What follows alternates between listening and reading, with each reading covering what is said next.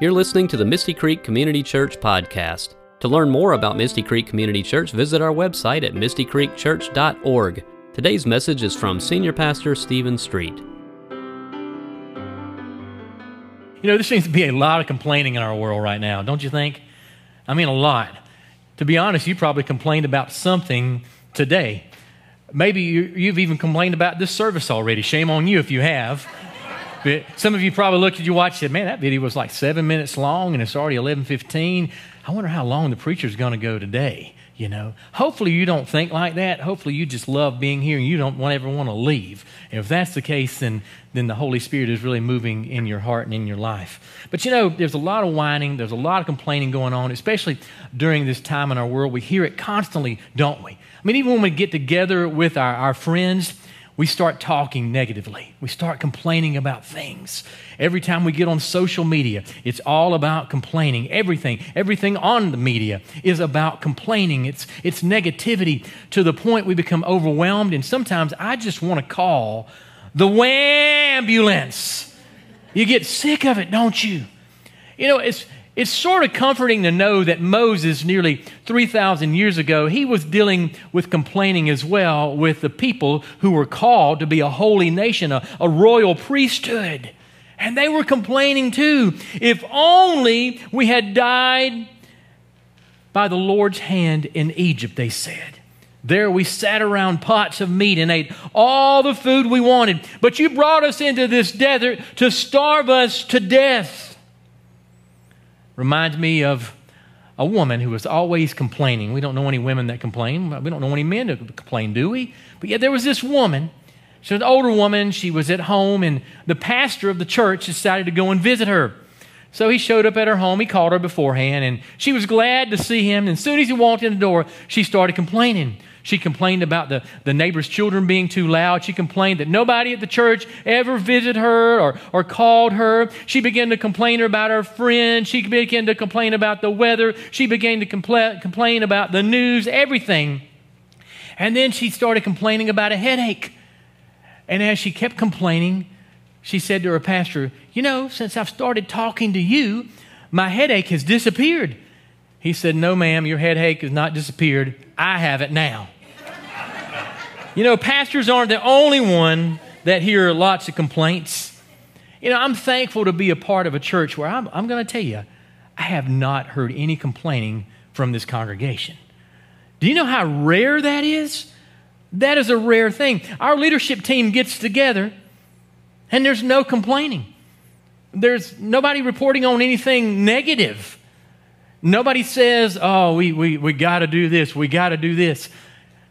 They say we get to do this. We love doing this. We love serving. We love being a part of such a Christ-centered church filled with the Holy Spirit.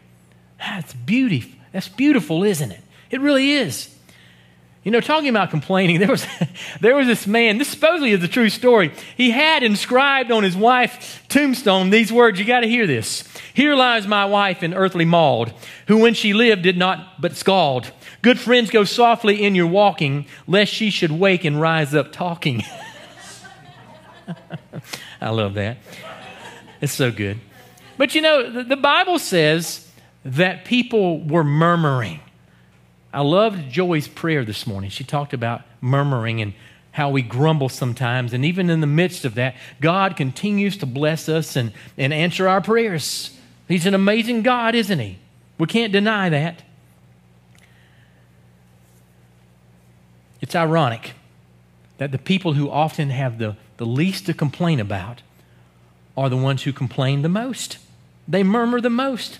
There's something about having much that makes us feel like we deserve more. We can't get enough. The jumbo drink is not big enough. I want a bigger drink than that. The cheeseburger doesn't have enough cheese on it. I want more cheese on that. I mean, you ever think about the flight attendants? I mean, the complaining that they deal with. You know what I'm talking about, don't you? I mean, they deal with so much. The people that work on the roads.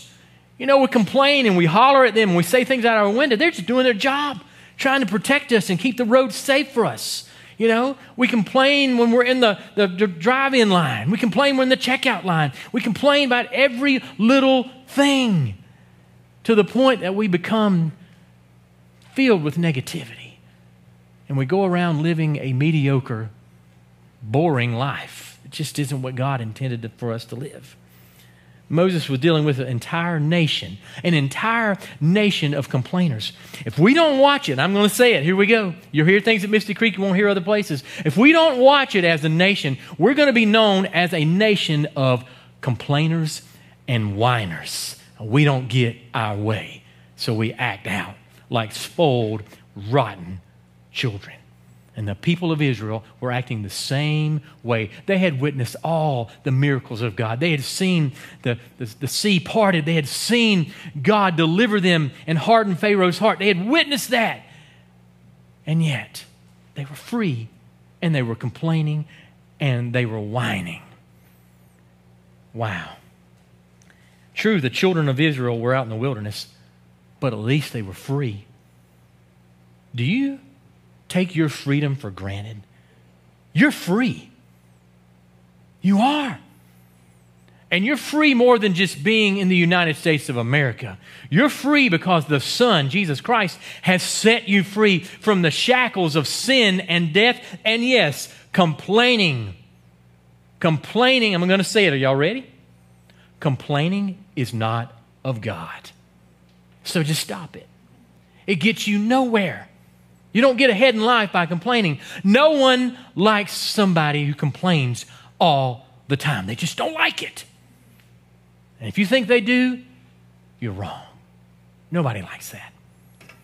And so, after spending centuries in slavery, beaten and whipped, they still are complaining even though they have freedom. Even more importantly, consider the mighty acts that God had done for them. Consider His grace. And yet they still whined. They still murmured. You know, I'm going to give you today the panacea, the cure-all, the antidote to complaining. First of all, it would help if we just confess our pettiness. Many of us, we simply don't have the grounds for murmuring. We've been blessed far beyond what we deserve. You know, Captain Eddie Rickenbacker was a pilot in World War I, and he was a Medal of Honor recipient. With 26 aerial victories, he was America's most successful firefighter pilot in that terrible war. He also received the most awards for valor. Eddie Rickenbacker once was asked what was the biggest lesson he learned after a crash at sea that left him and his men on a life raft for 21 days. He said, the biggest lesson that I learned was this: if you have all the fresh water you want to drink and all the food you need to eat, you ought never to complain about anything. Many of us know that. Deep in our hearts, we realize that we are very fortunate. I would carry it to another level. We're not fortunate. We're blessed. We're not lucky. We're called. We're His. Intellectually, we know that there are millions of persons who would gladly trade places with us. Our mothers taught us the little line, I cried because I had no shoes until I saw a man with no feet. We look at our lives and all that we have, and we know that every day we ought to offer testimony of thanksgiving and praise to God. Instead of complaining, just praising God, thanking Him for His goodness. But still, we complain, we murmur. That's not to say that things always go our way, because things don't always go our way. Do you remember the Peanuts comic strip, Charlie Brown? He's complaining that his baseball team always loses. Lucy tries to console him. Remember, Charlie Brown, Lucy says, you learn more from your defeats than you do from your victories. Charlie Brown replies, that makes me the smartest man in the world. I don't know about you, but I'm tired. I am tired of learning from my mistakes. I want to learn from doing things right. Don't just point out what I'm doing wrong. Don't just point out my mistakes, but point out what I'm doing right. Help me learn from what I'm doing that's good, that's right. Life is filled with frustrations and aggravations and trials and tribulations. Life has many downers. I don't want to minimize that fact. Sometimes, however, we need to take a step back and put our lives into perspective. We need to count our many blessings. As the old hymn says, count our many blessings, count them one by one, name them one by one. We need to confess our pettiness, and we also need to acknowledge God's provisions. The greatness of God is shown in His response to the people's murmuring. Sometimes, when our children seem ungrateful, we respond defensively.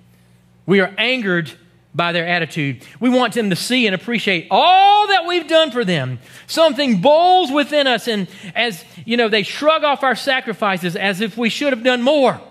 You know what I'm talking about? God knows that we have a lack of attitude. It's a human response to have a lack of gratitude. It's not God's response. God heard the people murmuring, and He responded graciously. He always does. He does. In fact, in the face of their grumbling, God provides for their needs. He provides manna from heaven. They gathered the manna each morning, and when it dried in the sun, they had a sticky, solid food, which was edible and nutritious, like angel food cake. Yeah, I mean, they had this angel food cake falling from the sky. It was nutritious. I wish angel food cake was nutritious. God also provided quail. Every spring we're told that flocks of birds, they cross the Red Sea on their way to the Sinai Peninsula, where they land exhausted near the coast and they're easily caught. That's exactly how the Bible describes God's provision for meat for the wilderness wandering. God also provided water. Scholars tell us that many porous rocks in the desert contain water. God led Moses to a rock at Rephidim. Moses struck the rock and outpoured water, adequate for the entire nation.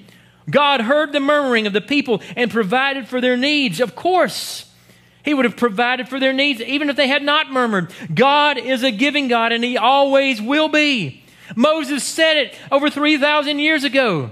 There will always be people in need. There will always be people who are hungry. There will always be people that will be complaining.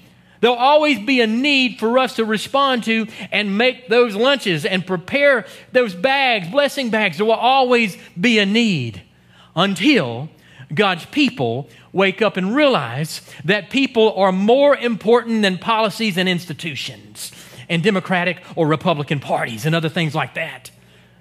There should be no hungry. There should be no homeless people. There should be no people without a roof over their heads. And yet there are. And yet people are wallowing in success and financial security. And yet many of those people are the biggest complainers. And many of those people are the saddest people that exist on the planet. We have literally given lunches to people, blessing bags to people on the street who have nothing. And when they received that lunch and that blessing bag, they literally danced. You and I would look at that and just say, this is a little bit of water and some shampoo and some toothpaste and some crackers. But yet for them, it's a gift. It's a gift that's practical and that helps them. God has given you and I the greatest gift ever. It's the gift of His grace. You remember free love? Well, He gives us free love. And we are to take that love and share that love. He would have provided for their needs even if they'd have kept murmuring or not murmuring. God is a giving God. If you cannot see that God is a giving God, you will probably never change your outlook on life, and you will never have the gratitude attitude, and you'll continue to complain and be absolutely miserable. That stinks, doesn't it? I'm certain there were some cynics among the Hebrew people. You know, they tried to offer some rational explanation for the quails and the manna and the water from the rock and the cloud by day and the pillar of fire by night. God has placed us in a world that must be seen through the eyes of faith. And this is not the eyes of faith. This is the eyes of faith. You see, He's moving, acting all around us. When the great Scotsman Robert Bruce was fleeing from his enemies, he took refuge in a cave. By the time his pursuers reached his hideout, a tiny spider had spun a giant web over the mouth of the cave. Seeing that the web was over that cave, his pursuers thought to themselves, well, he can't be hiding there. There's a spider web there. After they left, Robert Bruce got down on his knees and he thanked God for that spider. Now, was the spider building a web in front of his hiding place a coincidence or divine providence? Did the spider just simply happen along and build that web, or was it guided by divine impulse? Each of us must decide for himself or herself how we view life. When you had that bad accident and walked away unscathed, did you say, "Thank God, thank God"? Or did you say, "Wow, I was lucky that time. Sure was lucky"? I never say that anymore. I don't ever say, "You were lucky to get that promotion. You were lucky to get that. You were lucky to marry her. You were lucky." I don't ever say that. You were blessed. Thank God. Life is a matter of interpretation. But the person who sees the gracious hand of God at work is in far less danger of becoming a complainer than is the cynic who sees only random chance with no plan or purpose. A cure for complaining will begin with the confession of our own pettiness and an acknowledgement of God's provision. The third ingredient, here it is, in our cure for complaining or our medicine for murmuring, is far more demanding. It is that we discover God's purpose for our lives. And God's purpose for our lives is that we serve others. Dr. Carl Menninger's famous prescription to a lady who was depressed was that she go out and find someone who needed her and help that person. That's also the perfect prescription for chronic complainers. Complainers are invariably centered on themselves, not upon God and His goodness, not upon their neighbors and their needs, but upon themselves. It's about me, myself, and I. The Hebrews knew themselves to be a chosen people. The Exodus experience confirmed that. They were God's own people, a holy race. What they forgot sometimes is that they were chosen for a purpose, just as you and I are chosen for a purpose, to be a witness for God to all the nations. Is what you're putting on Facebook and on Snapchat and whatever else you're on, is it a witness for God and all the nations? Is it bringing people to the love of God in Jesus Christ? Or is it making people think, like Jim Carrey would say, that you are a lehu zahar?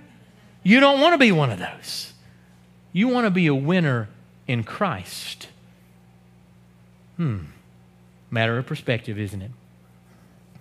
It's been suggested that the reason that Adolf Hitler sought to eliminate the Jews was that he was a disciple of that mad philosopher Nietzsche, who taught that God was dead. Hitler took that teaching to its extreme. In order to eliminate God from society, he felt that it would be necessary to eliminate God's witness, the children of Israel. Hitler failed, of course, though the carnage that accompanied his efforts haunt the world to this day. Israel was God's own beloved. God brought them out of Egypt not to live a life of privilege, but of purpose, not to be served, but to serve. We have so much to learn, don't we? Not to live this life of privilege, but to live a life of purpose, not to be served, but to serve. We who are the new Israel have that same summons. Have you ever known anyone who truly, unreservedly gave his or her life for others who was a complainer, a grumbler, or a murmurer? Dr. Tom Dooley once wrote, "Dedicate some of your life to others. Your dedication will not be a sacrifice. It will be an exhilarating experience because it is intense effort applied toward a meaningful end." People don't grumble and complain and murmur as much when they joyfully give their lives to serving God and other people. Doug and I were just talking the other day how amazed we are that our entire congregation serves people and gives and is involved. We're going to have a next steps luncheon today. It's for people who want to learn more about Misty Creek. And one of the things I will show them is a little video showing our congregation in action and in serving, how God has left the building. The people have left the building and gone out into the community. That inspires folks because they want to know they are making a difference, not just for themselves, but for the world. And that's what God has called us to do, to fulfill the Great Commission and the Great Commandment right here. Someone has once said that the most dangerous place to complain is on the front steps of the church or out in the parking lot. I can tell you that's true. I've been a part of church long enough to know. People stand outside and they complain about the preacher and about the Sunday school teacher and about the children and about the youth and about the damage. People are wreaking on the building because they're using the building for wonderful outreach. You know, I heard yesterday, I can't believe this, that in a certain tradition, 22 churches, their doors were closed. Wow. Churches should be opening up, right? Doors should be opening. There's an opportunity. There's renewal going on. There should be no closing the doors of the church. Should be the very opposite, shouldn't it? I would love to overhear your conversations today, outside, tomorrow, this week. We would find out in a hurry whether this message had any effect on you. Are you a complainer, a grumbler, a murmurer? If you come to me complaining or grumbling or murmur, just know I don't want to hear it. I don't. I've got to work on it. My son's sitting back there, Dad, you complain, you murmur, you know, about insignificant things. He's right, I do. I'm preaching to you on things I need to work on, folks. I'm a human being just like you are, you know. Isn't it time you confessed your pettiness? You have so much for which to give thanks. Isn't it time you stopped thinking about yourself and considered the purpose for which you were created? The children of Israel murmured just as you and I sometimes murmur, but God provided for their needs just as He provides for all of your needs. He never said, I'm going to give you everything you want. You know, you might say, I wouldn't mind having an RV. I wouldn't mind having a little place down at the lake. I wouldn't mind having a better fishing rod and reel. You may get those things at some point, but He's going to provide what you need. And what you need more than anything is to know that He is more than enough for you. He is your way maker when there seems like there is no way. He made a way for the Israelite people, even when they kept their eyes focused back on Israel, when they had meat pots and food, but yet they were beaten and under oppression. You know, we have freedom today. The Son has set us free. God's working in our lives. Why are we murmuring?